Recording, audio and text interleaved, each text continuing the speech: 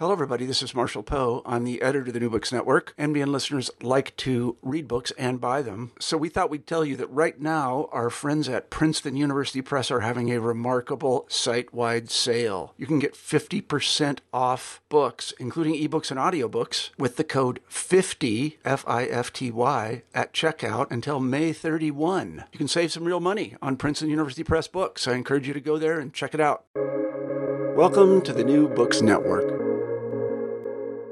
So hello and welcome to the New Books Network. I'm your host, Nicole Bourbonnais, an associate professor of international history and politics at the Graduate Institute in Geneva, Switzerland. And I'm joined today by Dr. Adrienne Strong, an associate professor of anthropology at the University of Florida. She's author of the book Documenting Death, Maternal Mortality, and the Ethics of Care in Tanzania, published by University of California Press in 2020. The book provides a rich and nuanced account of the inner workings of a government regional hospital in Tanzania and was awarded the 2021 Eileen Basker Memorial Prize from the Society for Medical Anthropology. So, Adrienne, thank you very much for joining me today. Can you start by just telling us a bit about your background and how you came to this subject of maternal health and maybe to this particular hospital as well? Sure, happy to be here and have a chance to chat about the book. Really, the story of how I came to maternal health generally as a topic goes back to when I was, about 19 years old on my second trip to Tanzania. I went while still an undergraduate and had a chance to go to a regional hospital in a different part of the country than where the book is set. And they, at the hospital there, had been willing to have some students come and do some shadowing. At that point in my undergraduate degree kind of process, I was still thinking about going to medical school and wanting to be a physician. And for me, I was really interested in global health, infectious disease. So getting a chance to spend time at this hospital seemed like a wonderful opportunity.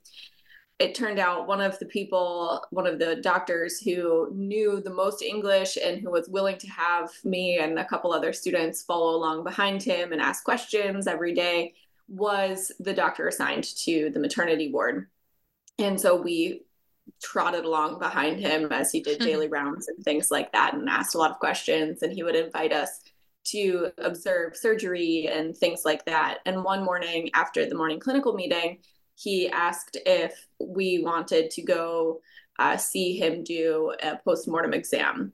And I think I was with two other students, and we were all very sort of nervous about doing this. We weren't sure how we would feel, having not encountered death up close like that, really in our own context in the United States for any of us, nor to that point in Tanzania. So we were a little concerned about how we might feel and the appropriateness maybe of being present. But the doctor assured us that it was fine. It would be a learning experience, and it was important for him to do this to understand why the person had died. And it turned out that it was a woman who had been admitted to the maternity ward and had died during labor with her full-term baby still inside.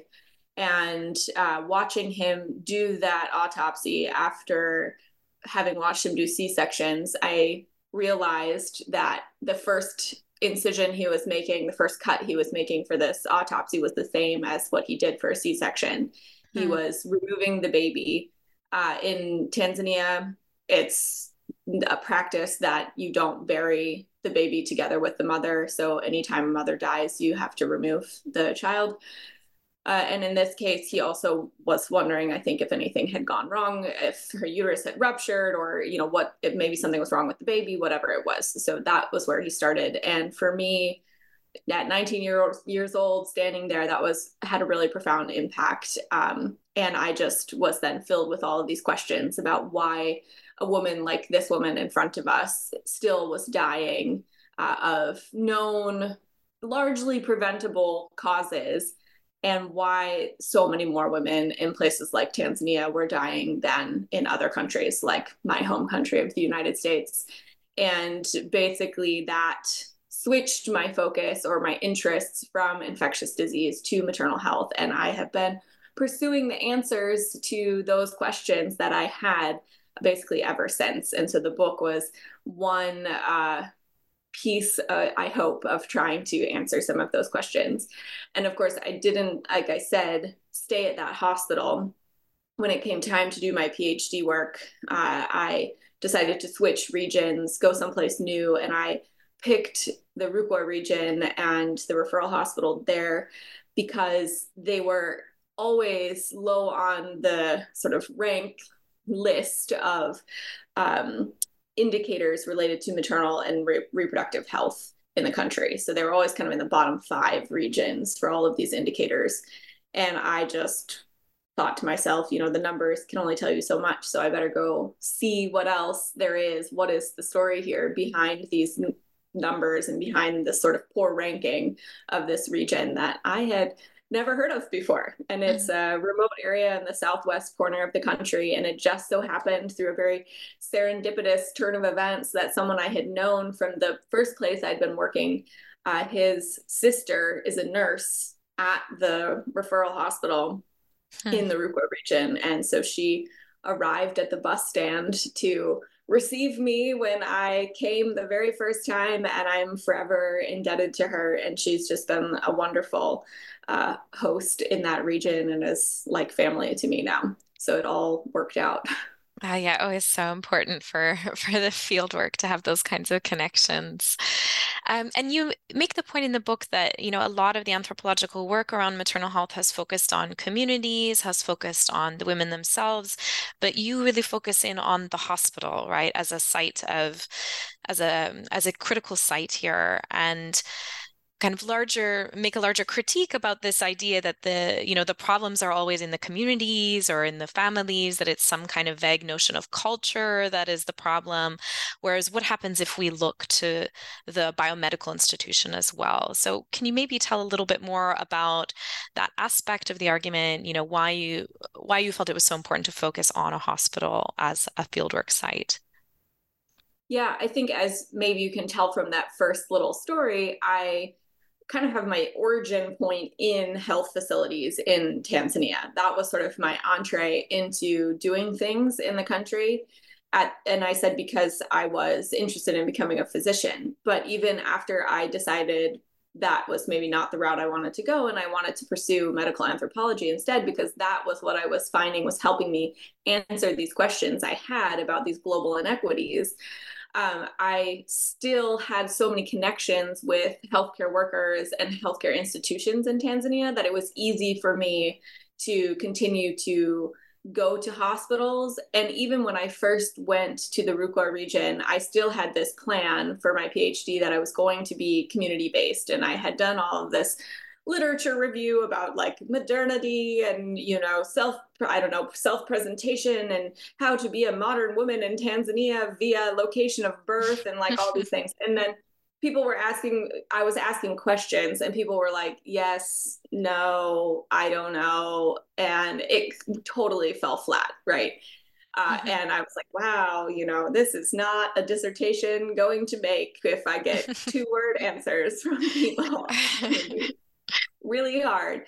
But then it turned out in that same visit, when I was trying to do this pilot study, asking sort of more community-based questions, the people who were easily talking to me and clearly had a lot to share and a lot that they wanted to discuss were the nurses and doctors on the maternity ward. And a lot of their stories were about the challenges of their work environment and how difficult it was to get the supplies they need, or how they didn't have a specialist OBGYN working with them, or the low staffing numbers and all of these sorts of things. And I didn't even have to ask, really. These were just things that came up very organically in conversation. And after I returned to the US after that pilot study, a friend of mine in grad school said, well, why don't you just work in the hospital? Because it sounds like you have really good connections and access there. And I think there was still some part of me that thought, oh, anthropology is what you do out in the community, and that's not what you do in a hospital, because I hadn't to that point been exposed to what was already a body of literature based in biomedical healthcare settings. I was just so used to the literature on maternal health that was based in communities and really about acknowledging the efficacy of local practices and traditional midwives and sort of cultural diversity when it comes to birthing models and things like that. And so in my mind, like none of those things were things that you find in the hospital. And so they must not be appropriate objects of study for a budding anthropologist. But in the end, I listened to her because that's what felt the most organic to me. And that was clearly, those were the people that I had met who really had something they needed to get out there in the world. And I became convinced that, the hospital very much because of the way it functions or because of its dysfunction can exacerbate underlying structural inequities or can undermine women's and families' efforts to get to care if once they get there, everything falls apart, right? So that was, I think, why I ended up deciding to be based in the hospital. And since then, I've also just come to be really, really interested in hospitals as institutions and how they work, and they're kind of a microcosm of society maybe, but also their own unique beast in a lot of ways. And you have patients and their family members and nurses and doctors and different structures of power and hierarchy and gender dynamics, especially when you have nursing still very female and doctors still very male in Tanzania. So there were so many things that I felt like really lent themselves to anthropological analysis in that setting. Yeah, right. It's kind of this meeting point of all of those issues and of all of those actors, right, who are key in the maternal health story. And you talk in the book about actually getting quite involved in the day-to-day life of the hospitals. So, you're stocking supplies, you're mopping floors, you're even sometimes involved in delivering babies.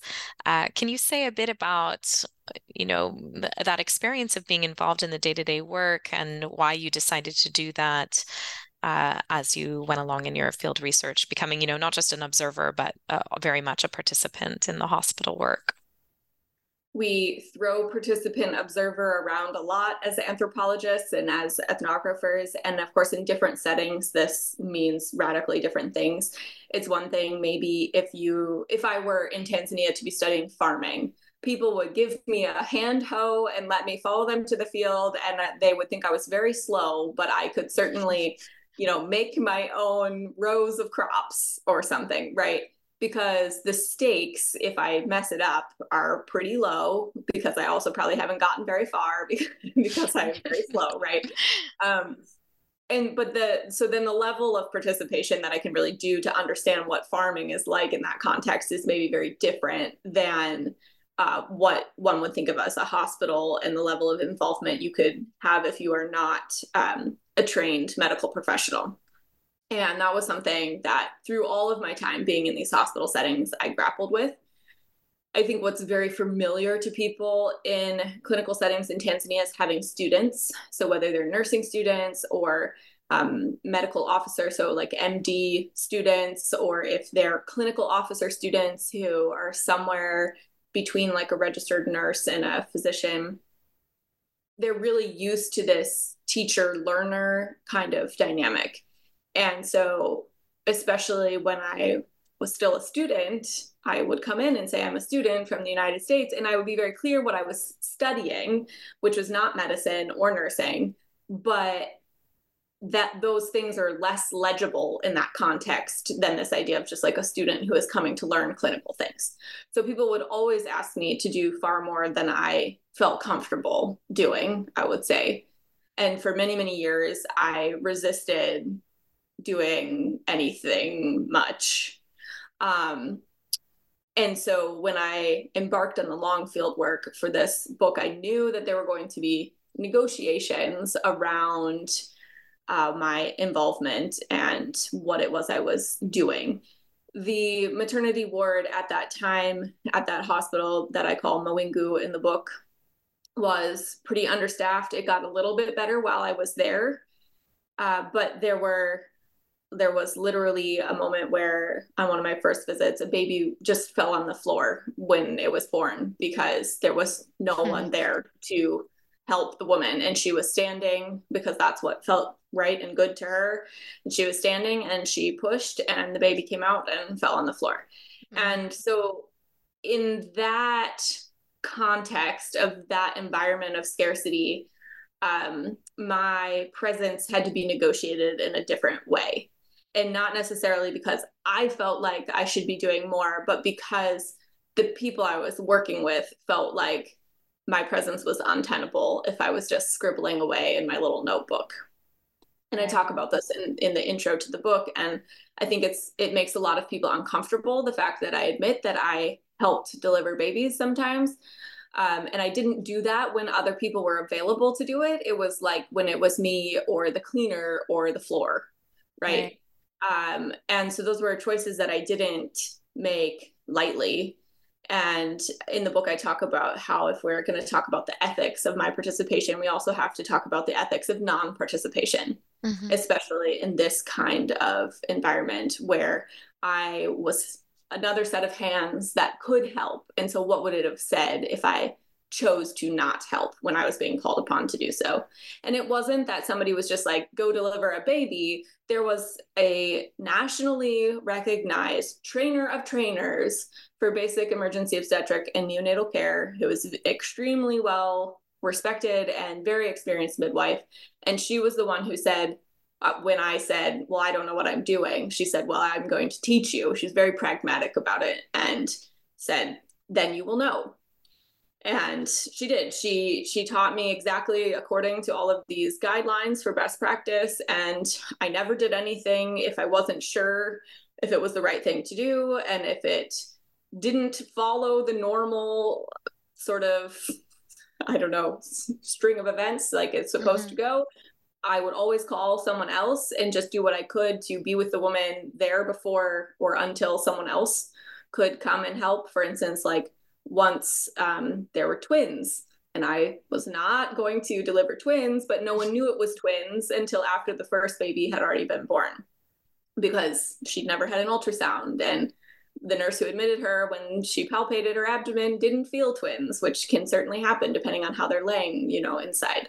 So things like that, I always would call for assistance, certainly, and not progress beyond what I knew I had been taught to do. But things like stocking supplies or mopping the floor or helping to fill in paperwork or taking sort of dictation for notes and things like that, those were all things that I had done in the past just to try to be a little bit helpful in this environment so that nurses who could be caring for patients weren't running to the other side of the hospital to take blood samples to the lab, for instance.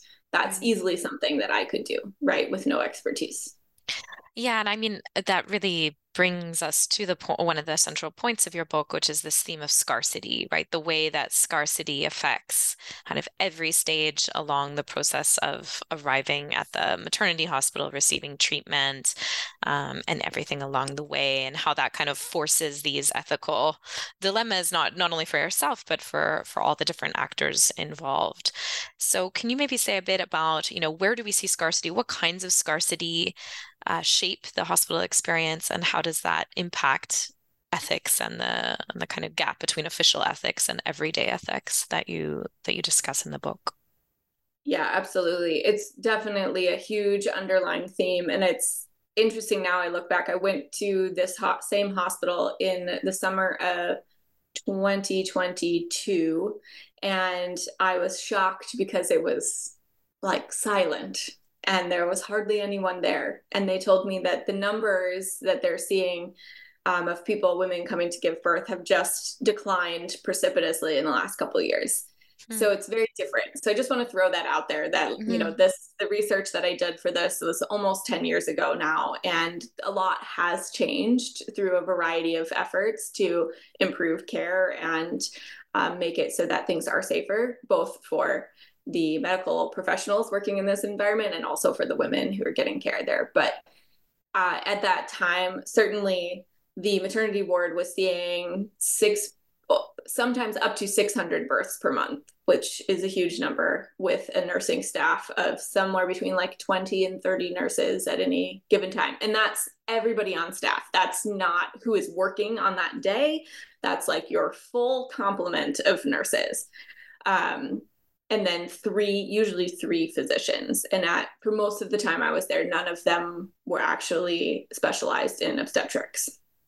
So their ability then to be able to adjust to any sort of emergency is different than if they had more specialized expertise. They learned a lot on the job. So these physicians were very, very good if they had worked on maternity for an extended period of time. But ultimately, you reach the end of that expertise that you've just gathered along the way, right? There was a scarcity of supplies, a scarcity of beds. Often people were sharing beds, not when people were actually in active labor generally, but certainly beforehand and certainly postnatally. There was a scarcity of medications often. Sometimes we didn't have the delivery packs available, which are just the very basic set of tools necessary to help the woman, like clamps, forceps to clamp off the umbilical cord, or a dish to be able to put the placenta in, or cloth to make sure it's sterilized to help clean the baby and things like that. Sometimes even those were unavailable. Cord clamps were often unavailable. Sometimes even they just were using basically a kind of like shoestring to tie the umbilical cords. And I mean, this was sterilized and it came from the medical stores department, but sometimes even that was unavailable. And so then people are using like the cuffs of their surgical gloves. They would rip them off and tear them off the glove and then use that to tie off the umbilical cord. So the nurses in particular had to be very inventive sometimes, but they also then lacked things like personal protective equipment. So that I talk about how that really affected their own ability to interact with patients. Even if they might have wanted to, they were afraid themselves of being exposed to infectious diseases. If you don't know if people have something like hepatitis B, or if you don't know if they have HIV, they're HIV positive, that can certainly influence, very understandably, your willingness to enter into a situation where you're in close proximity with people's bodily fluids, right? And in the labor ward, I talk about how for anybody who's not seen that, and having now given birth myself, I think it's still different when you're doing it than if you're seeing it. There's so much bodily fluid involved.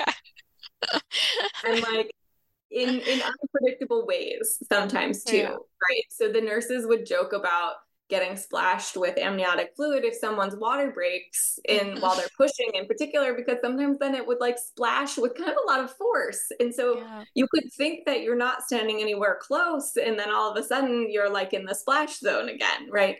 So that kind of unpredictability also made it harder for nurses to feel safe in that environment, as opposed to what they would always say, like the male medical ward, where everyone is just laying there with their hypertension that's being treated, right? Totally different. So there were, a lot of ways in which scarcity impacted not just the medical treatment that could be delivered, but also the social relations. And sometimes patients would have to tell their family members to go out and get supplies, particularly if they needed an IV or if they needed to have a C-section and something was unavailable. Catheters were often out of stock and sometimes were very necessary. And so patients' families would have to go get them. But then there have been years and years and years of campaigns telling people, if you arrive at a government health facility to give birth, care is free. And so this then also bred a lot of mistrust between, let's say, the healthcare system at large, but the people who bore the brunt of that were often the nurses, who had to say, you have to go buy these things. And relatives would go, well, Are you trying to get money out of us? Do you want to bribe? Are you sending us to your private pharmacy? Why should we have to pay for these things? We've been told it's free. And so there was then that led to delays in care, as well as altercations sometimes. And that's creates a dangerous work environment in all sorts of ways as well. Yeah, you really get the sense of this mismatch between the expectation and the sort of officially what's supposed to happen and what can actually happen in reality. And you also talk more generally about this this kind of tension created between the sort of endless parade of new protocols, of guidelines, of data collection efforts that's required by the government, but also by these global health donors, global health institutions. At one point, I think you even called the documents like a character in the story themselves, because they're just so sort of ever present. I mean, and you have some visuals of the, piles of folders and discussions of the paperwork. And of course, this is a big theme of global health work is the importance of these guidelines, of standard setting, of collecting data. But you actually critique this to some extent, right? That there's also some costs to collecting all that data and to trying to formulate all these guidelines and sort of shifting them all the time. So can you just explain a little bit what you see as the potential problem with these data collection and paperwork efforts? Absolutely. And I think, at least in the United States, anybody who has gone to the doctor's office and had the doctor more fixated on entering things into the computer than talking to you also can relate to this issue. The documentation of the care provided sometimes then shows up the actual care provided. It takes center stage in a way that was not meant to happen. But the ways in which various agencies, let's say, have put in place these mechanisms, people have to document things in order to continue to receive funding or supplies or training support or whatever it might be. You have to demonstrate that you're making progress towards achieving these protocols and these goals and implementing them in order to be able to continue to work to implement them. Right. And so it creates this sort of cycle that's self-reinforcing in a really, what I would argue is a pathological sort of way in many instances, because it just takes attention away from actually providing care. If I have to now, as a nurse, for instance, sit down and document all the individual things that I did for every single one of my patients, down to how many gloves I used or whatever it is. There are these log books that just continue to proliferate, the stacks of them grow and grow. Now, a lot of health facilities in Tanzania do have computer systems, but I was present in one health center when they were trying to do training on this. And this is also a difficulty for people who did not grow up as sort of digital natives, right? If the first time you're trying to learn how to now account for all of these same things in a digital format is when you're in your 40s and you've been on the job for 15, 20 years, that's also very difficult and takes a lot of time away from what you're supposed to be doing, which is monitoring patients, caring for them, ensuring that nobody slipped through the cracks, right? I also think that oftentimes these guidelines, with all good intentions and lots of data to back them up, are created by people in places that are far, far away from where they're actually being used and implemented. And this leads to a disconnect, sometimes in expectations, often in actual practice, right? Sometimes these guidelines just fail to meet the needs of people on the ground. And sometimes they're good and they're aspirational, sort of, in that nurses and doctors also say, yes, we wish we could do these things. But if you're just dumping guideline after protocol on us, and you're not providing us with the equipment or the machines or the trained personnel to effectively implement and sustain all of these things, then what is even the point? And so then you when you get to the point where you can't see the point anymore, then you just enter into sort of a performance, what I call a performance of these activities. And then we're just recording the same thing over and over again without actually worrying about how much this reflects the local situation, because now locally we know that no one cares about the local situation. They just care about whether the check boxes are checked and the plans are filled out and it's all been sent to the right office. And I think that creates a really an environment that is really detrimental to everyone. Yeah, I mean, you talk about it also being kind of demoralizing, right? The process of having to prioritize paperwork over care work in this condition of scarcity, as we've been discussing. And this really comes out in the chapter. I really like the chapter where you focus in on the partograph, which is this form that gives a kind of graphical representation of the progress of a woman's labor. So, stages of cervical dilation, baby head level, fetal heart rate, all of those different elements. So can you maybe explain a bit what does the story of the partograph tell us, and how it's used in the hospital? What does it illustrate about this situation in a very kind of practical, specific way? Yeah, there are a lot of ways in which people use the partograph that deviate from its stated purpose, which is, as you just nicely summarized, to track a woman's labor.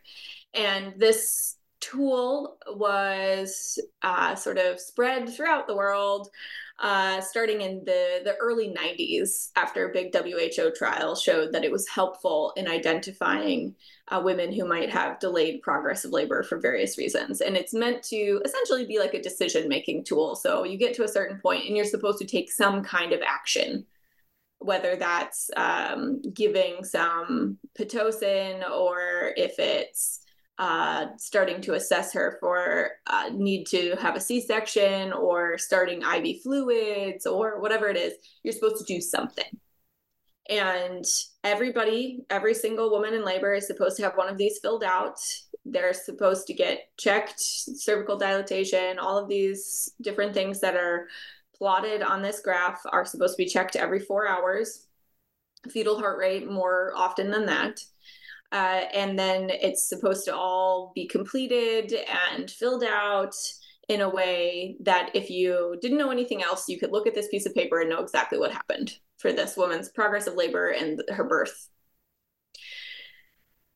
In practice, when you don't have a lot of people, and you have a lot of people in labor, and you don't have a lot of people to help them, you don't really fill out this piece of paper as you go along, and or it gets lost in the shuffle of things as people move from one part of the ward to another, or people come in as referral cases and they've already been in labor for a day, or so many other things, or right, that mean that somewhere somebody hasn't filled out this graph properly. Okay, so then sometimes people kind of reconstruct it so that you can check this box that says, yes, a partograph was used. And sometimes that's totally fine. And in most cases, it's fine, because most of the time people give birth without any problems, right? In the event of someone who then does develop a problem and maybe is in labor for a very long time, or the baby is not descending for some reason, or what have you, it's important to know and to have that documentation. And when a woman died, this partograph was a key part of her file that people discussed and looked at and said, should we have done something earlier? Were there warning signs on this partograph that we should have seen, etc.? And so one example that I talk about in the book is from a case where a woman, she didn't die, but her baby did. And it was her first pregnancy. And really, it's because no one had checked up on her for many, many hours. And someone should have. Somehow she fell through the cracks, whether it was shift handovers or just the night shift, they were busy with other things, or she was quiet and no one thought she was in active labor, or whatever it was. She fell through the cracks. Her baby ended up being stillborn. She had to have a C-section still, and the baby was not alive. And her partograph showed I had been there as well. I saw it with my own eyes. It showed that no one had documented anything on it for many, many hours. And then when there was a meeting to discuss what had gone wrong, the partograph was nowhere to be found. And I talk about how this is understandably a protective thing, probably. No one ever admitted to taking it or hiding it or throwing it away. No one ever found it that I know of. And no one said anything when the physician in charge of the ward repeatedly asked for it to be produced. And basically, without that proof that there was some neglect here, no one could be held accountable in a way that might jeopardize their job or anything like that, right? And so that is kind of where that case ended. The nurses were sort of protecting each other, protecting themselves, protecting the ward so that they could continue to be there to offer care to other people. And also, they all knew that that shouldn't have happened, and yet it had. And the partograph was sort of this key piece of evidence that then could no longer be used against them. And people also used it in other times to protect themselves when they, for instance, needed to call the doctor to come review the patient. So the nurse thinks something is wrong. It's the middle of the night. The doctor's not at the hospital because there's not an on-call room for them to sleep in or something. So they're at home. They have to be fetched. They have to answer their phone. They have to wake up. They have to come in. All these things can delay their arrival. And then if the doctor refuses to come in, say, or if they come in and they then don't examine the patient, the nurse might write on the partograph, the doctor was called at such and such a time. He came, refused to examine patient, said, look again in 4 hours. Don't bother me again. Mm-hmm. The nurse might write these things so that if something then does happen, she is not the one. She can say, look, I did the right thing. It's documented here on the partograph. He was the one, the doctor was the one who was supposed to do something, and he didn't and told me it was fine. So there are a lot of ways that, there isn't a spot on the partograph that says, rat out the doctor here. Yeah, right. But people use it in ways that fit the needs that they have in this environment.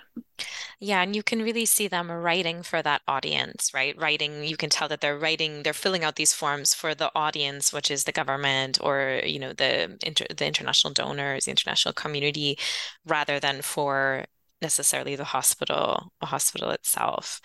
And I think you can see also there this question of care, and you do, I think, a really great job in the book of thinking about all the different dimensions of care in the hospital, care for each other, right? So we can see in that example of the filling out the partograph, caring for each other, protecting each other, care for the women.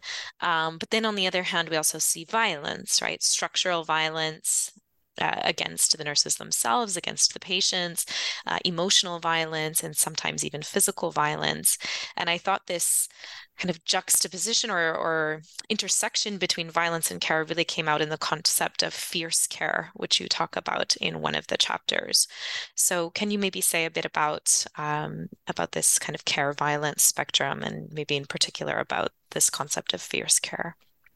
Yeah, obstetric violence, of course, is something that's been talked about in this space by anthropologists and public health practitioners and lots of others for several years now. And I certainly saw it in the settings that I've worked in Tanzania, where people are being hit, slapped, yelled at, but we also include in obstetric violence like denigrating language, if you're being made fun of, if you're being discriminated against based on ethnicity or language or race, which in my setting is not as salient, but all of these different kinds of abuse fit into obstetric violence, and we look at that. One of the things that I was always most interested in, based on my observations, was why these incidences of violence or disrespect and abuse seemed to come to a head or peak during the pushing stage of labor. So after you're fully dilated, before the baby is born, the pushing stage can last from minutes to hours sometimes, depending on a variety of factors. And that's where I always felt like nurses were slapping women. They were yelling at them to be focused. They would be saying things like, you know, you can't be afraid now, or women would be making noise and they would yell at them about the noise, all sorts of things. And to me, it seemed like it went beyond just abuse with no purpose, which of course I want to be very clear, did also happen.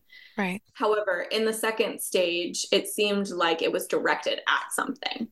And so trying to understand that, I tried to put in perspective why nurses were doing that. And sometimes they told me when I asked them, because I asked them at the end of very long interviews, that was the last question I asked, hoping that I had built up enough rapport over the preceding questions to have them answer me honestly. And a lot of them said things like, of course, this is not in our nursing books. Like, no one tells you to hit patients. But if I don't have other support and I don't have other tools and I don't know what else to do, end of the day, I want that baby to be born alive. The woman wants the baby to be born alive, and I need her to push that baby out. And so I will do what I need to do, whether that's hitting her, slapping her, restraining her legs, yelling at her, whatever it is. I will do what I need to do to make sure that baby comes out alive. And that's very different than if you're in early labor and someone is making fun of you for your ethnicity or is hitting you, or something, right? In this moment, the nurses were viewing it as the baby's life is on the line, potentially the mother's life is on the line, and they're doing what they need to do so that both survive. And so I frame that as this kind of fierce care. I think it's hard for us to accept that there can be that combination. No one, I think, wants to believe that, but it's certainly there.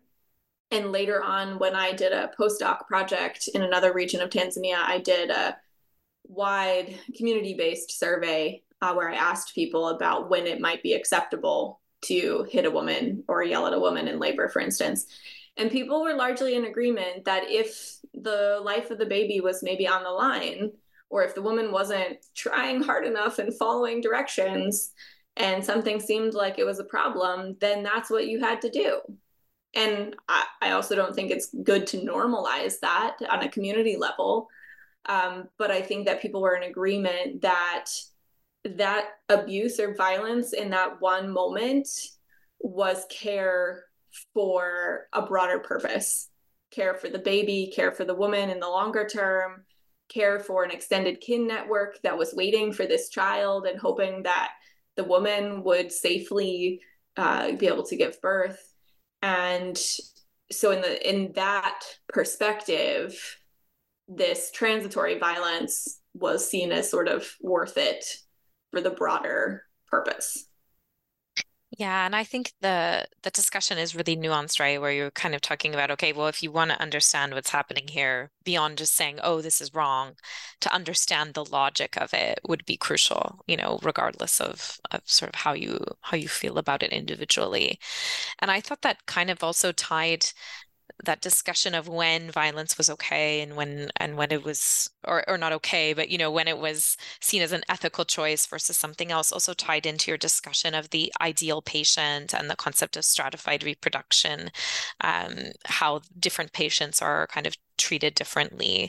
So maybe if just one of the last, I have just a couple more questions, but who was the ideal patient? What did they have to do to present and get the kind of the highest level of care that they could, and what would pull away from that treatment?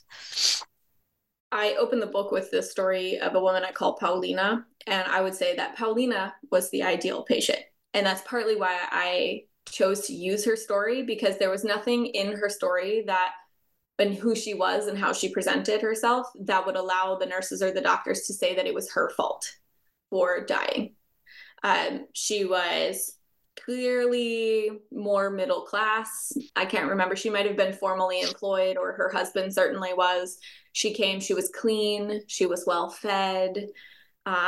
She was carrying all the supplies that she needed, that she was supposed to have a basin to put all her things in. She had plenty of extra clothing and fabric to put on the bed. She had the plastic sheet that she needed. She had extra pairs of gloves that the nurses and doctors could use. She was well prepared. She knew she needed a C-section because she'd had prior C-sections. So she arrived before she was in labor, before she had contractions. So they had plenty of time, theoretically, to decide what to do and make a plan. She was polite. She was well-spoken. All of these things made her the ideal patient. Non-ideal patients can't speak Swahili, so that's also kind of a gloss for being uneducated, or really backwoods, kind of from nowhere, the bush, as people would say, maybe. People who are dirty, people who make too much noise, people who complain or kind of do anything that falls under the umbrella of annoying the nurses, people who demand attention. All of these people who come too early, too late, people who have too many children, or are perceived to be having sort of out of control reproduction, like they're in their 40s and they're on pregnancy number 15 or something like that. The nurses would have comments about that. So those would be non-ideal attributes.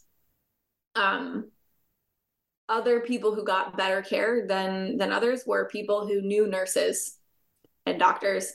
And unfortunately, I think world over, that is probably the case. If you know somebody, I mean, I chose to give birth and have my obstetrics care at the hospital where my husband works, knowing that if there was going to be a problem, we would have pull there and influence in a way that we wouldn't have in a place where we didn't have connection to anyone, right?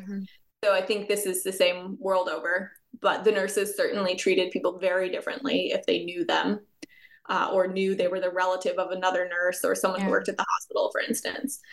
So all of these things, I think, led to a stratification of the kinds of care that people got. And even if it's like everybody has access to the same material resources, it's just even that like emotional sort of connection, or the kindness even that people were treated with. Because I talk about how, if you're so exhausted working in this environment, then doing the emotion work of like being nice to people maybe falls by the wayside. But if you know that it's, the neighbor of the nurse who works on your ward, and you're gonna be nice, you're gonna pull that out of nowhere, whereas you're gonna then go back to the rest of the patients and you're not gonna have a smile for them, and you're not gonna joke with them about what they had for breakfast. Yeah, and I mean, as you say, some of it this is world over, and probably everyone can relate to, but then you can really see how all of this gets magnified or enhanced by that basic condition of scarcity, right? When it's one thing to make decisions when there's lots of stuff available, but when you have limited time, limited emotional capacity from the stress of your work, then yeah, you can really see how that affects it. And this then comes to one of the larger points of the book as well, which is how there's this common assumption that the main problem is getting people to the hospital, right? That the main issue of maternal mortality is that women aren't going to the hospital soon enough because they have, misinformed beliefs, or they're being restricted by their communities or their partners.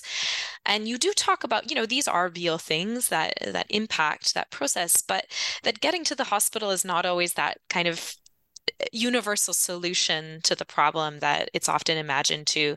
At one point, you even describe this idea of the biomedical hospital as the hegemonic solution, as a kind of collective fantasy. So why, what is it that we're missing in focusing on this, on seeing the getting to the hospital as the key, rather than thinking about the hospital itself as a space?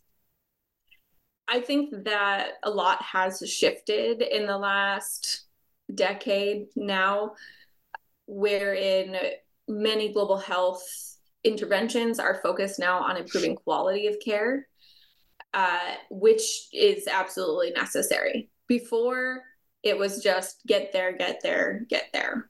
And now, when I ask people in Tanzania, where would you want to give birth? Extremely rarely would anybody tell you somewhere other than their local health facility. And that's not the case when I first started working in Tanzania and just doing reproductive health kind of surveys, reproductive histories with people. Many more people were having more of their children outside the hospital setting. But as newer generations are coming along, all they've ever heard is that they have to go to the hospital. And so people want that too. They see it as a place where they believe they're going to get good care. And many people know, and I talk about this a little bit from the community work that I did, people know people who have died on the way to the hospital or in their own homes or after returning from a health facility or whatever it is. And people know that that's possible. And so I think they want to go to the hospital, right? But before, there was so much emphasis just on getting there that it was like we just forgot that if you're going to send people someplace, you got to make sure that there are the resources there and the skills there to actually deal with that. And I think one of the reasons why Mawingu got kind of overwhelmed with patients is because they were seen as the best in the area. So people would leapfrog, so skip over other parts of the referral chain to go to this main hospital in the hopes that they would get the best quality of care there. But what that meant is that then they became overburdened and couldn't deliver good quality care. And so even at the time when I was there, the regional medical officer was really trying to get people to stay at lower levels of the referral chain if they didn't truly need a referral hospital. And I think now that's why there are so many fewer patients on the ward, because it has worked. Now there are lower level facilities that can do C-sections, that can provide really high quality care for women closer to their homes as well. And that's how it should be, right? And I think focusing on quality is important, but then we also get into that now we're generating lots of new guidelines and standards that are impossible to meet, maybe, right? So it can never be this siloed approach where we just say, yes, now we need a quality improvement team and they will come up with things that need to be improved, without also giving the quality improvement team the tools to implement the things that they've identified, even if those people are like locally based and are identifying what they need for themselves locally. Where are they going to get those things, right? So we have to have a much more comprehensive, holistic, kind of multi-pronged approach to addressing these things, instead of just saying, go to the hospital or now improve quality of care, whatever that means, right? Yeah, and addressing, I guess, at core that scarcity, right? That without addressing that scarcity of people, of supplies, of everything along the way, you can write all the kind of forms and protocols that you want, but you'll just see shortcuts. And I think this book really brilliantly shows that by taking us through that day-to-day experience that you lived in your field work. And we see all of these moments of shortcuts, but we also see some pretty incredible moments of care and of people, doing things that are incredible in the context. So thank you for that. I wanted to just close by asking you what you're working on now, or where you see this going in the future, beyond, well, I guess your main project of new baby. So I have a new grant that I'm working on. It's, I guess, not so new anymore. We're about halfway through, and that is looking at pain care and pain management in Tanzania, which kind of came out of some of my experiences on the maternity ward where there is no pain management, and where only after C-sections do you get any kind of anything beyond paracetamol, right? But also like a very sort of not great narcotic. And so I became very interested in what happens when you have other kinds of pain that need to be treated, and when do you think it's appropriate to expect pain treatment and when do you not? Like in labor, a lot of people don't maybe believe that you need pain care during labor, for instance, but also really interested in sort of gendered perceptions of pain and pain management. So that's what I'm working on currently with a postdoc, and I have several undergraduate students who are working with me in various capacities. So I'm heading with my currently 5-month-old to Tanzania at the end of January for 6 months next year Oh, to wow. do the main part of the data collection for that project.